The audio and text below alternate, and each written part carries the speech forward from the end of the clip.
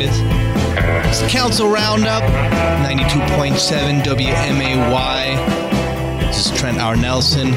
And what a busy council it was. First, there was a special meeting briefly prior to the Council of the Whole. Well, we moved some ordinances to final passage, kept some hunkered down in committee or tabled, but we'll get to all of that. I'm so happy to have you this morning. So, City Council met last night, and we will go over precisely what they got into. Again, they started out with their special meeting, took care of two ordinances, 2023-420 and 2023-421, which had to do with health insurance premiums and health benefits for active and non-active union and non-union participants, also known as employees to the city of Springfield. Last week's meeting, Mike Allwood came and spoke. You can hear that at the city of Springfield's website. And he talked about how, in his mind, the surest way to decrease the cost of health insurance was to choose options with the highest deductible. The highest deductible, through his analysis, would eventually mean lower premiums. 2023-420 and 2023-421 at the special meeting of the City Council moved those into passage. That was just a quick 6-minute meeting. No big deal. Had unanimous consent for each. And then that meeting was adjourned and we got to the Council of the Whole. And it moved quickly. It moved quickly, yet 2 hours is admittedly 2 hours. After all of the niceties, the call to order, the pledge, the quorum, the roll call of members, etc., approval of the October 10th committee meeting minutes, they had quick presentations. Sacred Heart Griffin's men's and women's, boys and girls, golf team, well, they both came to the council meeting and, wow, accomplished, to say the least. The men's golf team actually won the state golf championship recently, and the girls' team finished second overall, yet had a champion by the name of Izzy Hasselbrook. Absolutely significant stuff. Mayor Misty Buscher proclaimed their accomplishments and acclaimed their ambition, how they reflect upon Springfield and, of course, our wonderfully broad and diverse community. Now, from there, well, we got into the nitty, the gritty.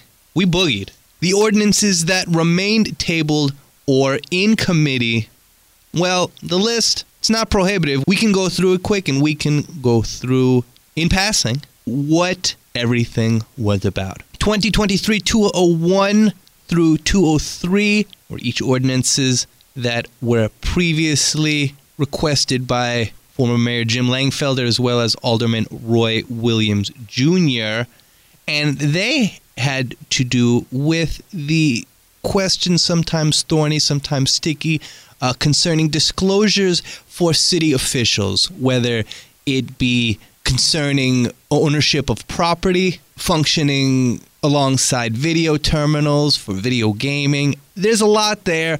Those ordinances remain tabled, as did 2023-430 through 432, which were all related to the Springfield Police Department's Community Connections program. Really, they were all ordinances directing payment out of the funds that the Illinois Department of Commerce and Economic Opportunity had provided through endowment to the Springfield Police Department out to other entities. All three of those were originally requested by Alderman Gregory in September. Meanwhile, 2023-443, well, it's an issue that for those who like to get work done outside, they could probably empathize with. The Department of Public Works of the city needs a new grapple truck. They have 3. They need a 4th, so they say, for maintenance and repair purposes. So they have a bit of a rotation. That also remains tabled. but there were lots that didn't. And now that we've gotten through those with a quick analysis, we can go to ordinances that were brought up for committee consideration. And we have some really interesting ones here. We have 2023-479, which was moved to consent concerning, and it is involving and approving a professional services agreement with Hansen Professional Services Incorporated in an amount not to exceed $48,300 for services encompassing the creation of an RFQ, that is a request for qualification, as well as an RFP, which is a request for proposals, for the partial and phased dismantling and tearing down of the Dolman Units 31, 32, and 33, as well as Lakeside's Precipitator and Chimney. Now, for those that have been, following the City Council, perhaps you're environmentally minded, this ordinance was moved to consent, and it is essentially a point in the starting process that would eventually see the Dolman Power Plant changed, we could say.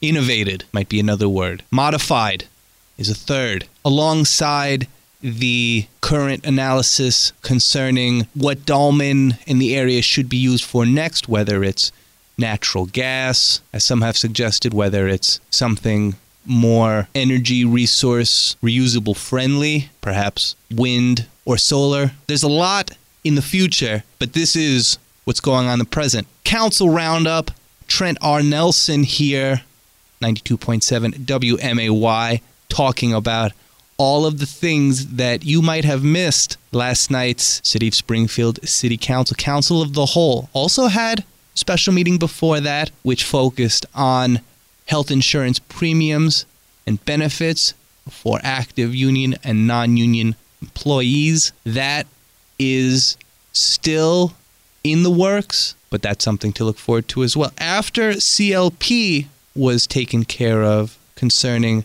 the Dolman ordeal, we had 2023-480 and 2023-481 also moved to consent agenda. 2023-482 was moved to the consent agenda. It is a matter of public works and is specifically dealing with the Northeast Pilot Area's sanitary sewer improvements. There are need for sewers and for innovations as it regards waste management, and to throw the language into words we can all understand, they need to fix the sewers, the Northeast Pilot Area. This is an innovation that positively affects all of a community. We cannot have any one part of a collective such as ours with subpar waste management conditions. It's something that balloons out. When one suffers, we all suffer. 2023-483 was also moved to the consent agenda. Alderwoman Connolly did, however, ask for consistent updates from the Office of Crawford, Murphy, and Tilley Incorporated, who are doing much of the work around the Headley Road public innovation. 2023-484 was moved to the consent agenda. That was concerning improvements related to Illinois Highway Code that were necessary for Headley Road from Coke Mill Road to West White Oaks Drive. And then we had a little bit of boogieing, okay? 2023-485 through 489, they all are concerning Springfield Rail Improvement Project, and all 5 of these ordinances were actually moved to a motion for an omnibus vote, was made, was seconded. The motion then to move it to the consent agenda was made, and finally, all in this little subsection of the City Council meeting, passage of the omnibus collection of 5 bills was also approved by the City Council in a unanimous fashion. There is really no debating concerning the Springfield Rail Improvements projects that are all across the city. Hence, there was no reason to even keep the ordinances on the consent for next time everyone comes to hang out on a Tuesday night. Now, as it concerns general city business, We will move quickly, although perhaps the most interesting point of the evening comes here.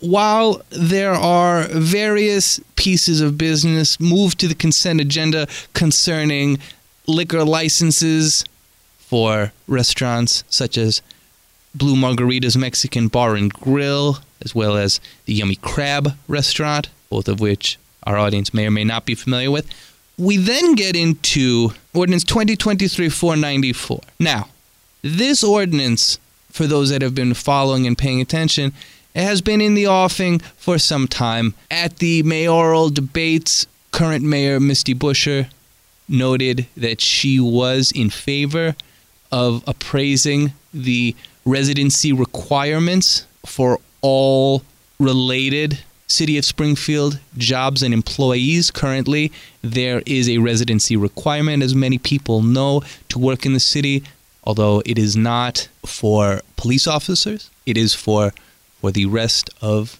the community. At those aforementioned 2023 mayoral debates, former Mayor Langfelder was supportive of adding that residency requirement for police officers. Current Mayor Buscher seemed hesitant or not enthused. And 2023-494 looks to roll those requirements back. And former alderperson Joe McMenamin, he came back to the City of Springfield City Council to discuss this very ordinance. And of course, we do not have enough time here on Council Roundup with Trent Nelson to go into the whole debate, because it was spirited and nearly everyone's alderperson took part in it in one form, fashion, or another.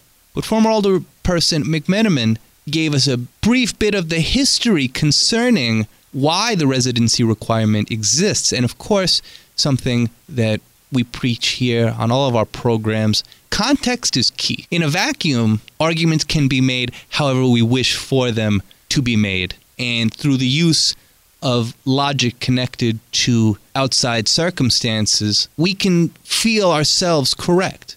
Yet it is through context that we gain real clarity. Let's listen to former alderperson McMenamin. Welcome back. It's been 6 months. I got to say, it's been wonderful to be without the phone calls, text messages, emails, and so forth, and preparing for Tuesday night meetings. Congratulations to the new alderpersons and to all the returning alderpersons. Thanks for the opportunity to discuss residency. It's a very important issue. It deserves careful attention. And I'd like to just give some history, some historical background to the issue. The city did not have a residency requirement until 1976. At that time, our commission form of government passed a residency requirement. At that time, we had 1,400 city employees, and according to the SJR at the time, 87 lived outside the city limits, so 87 of 1,400. And the commissioners at that time thought, well, they were concerned about that. And at that time, it was mostly utility employees that lived outside the city limits. We had, according to the SJR, about 3 or 4 police officers outside the city limits and roughly the same number of firefighters outside the city limits. So they passed the ordinance, and essentially from 1976 to 2000, we became an entirely residential city for our employees. By the year 2000, we had about 1,700 employees, and they all lived within the city limits, all 1,700 of them. And at that time, the city council then passed a ordinance to do away with residency. And at the time, most thought that it would be of little consequence. But that's not the way it turned out. So in year 2000, we've got 1,700 employees living within our city limits. Within 4 years, 20% of our employees did not live within the city limits by 2004. By 2009, 30% of our city employees did not live within our city limits. And at that point in time, some of the aldermen began raising concerns. And the concern was all that, we're sending our wealth outside of the city to be spent outside of our city. And we're losing some middle-class backbone. We're losing some pillars of the community, that type of concern. So in year 2012, the city council and Alderman Edwards was strongly in support of it.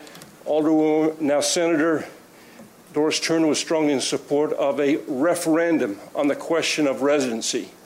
So the question was put on the ballot in November of 2012, 11 years ago. And it was just a basic question. It was an advisory question. Voters, do you think we should reset a residency obligation for future hires? We weren't going to drag people back into the city that were already outside, just for new city hires. And that ordinance that was introduced by excuse me, I'm getting ahead of myself. We had an ordinance in 2016, which I'll get to. But so the referendum had these results. 29,000 of our residents said, yes, let's have a residency requirement. 29,000. The ward with the highest yes vote was Ward 10. 4,000 in Ward 10 said, yes, let's have a residency requirement. The percentage of yes overall was 59% across the whole city. Ward by ward, it kind of was anywhere from 56% up to 67%, except for Ward 1. Ward 1 had a split decision. It was basically 50%, 50% in Ward 1. So after that, advisory referendum, a year later, the City Council proposed an ordinance. It was sponsored by Alderwoman Turner, myself, and Mayor Langfelder. And basically, that ordinance, which is still in the books right now, basically says, if you're outside the city limits, okay, that's a done deal. You can stay outside the city limits. But for new hires, you'll have 12 months to move in the city. And if you can't make appropriate arrangements within 1 year, then the mayor and the city directors can exercise their discretion if there's an extreme hardship and give an additional 6 months to move in. So that's the way things stand now. I'm very concerned that this ordinance as written would open the barn door and would never be able to close it again like we did in 2012. So that's my concern. I've always focused on the economic impact, the positive economic impact of residency.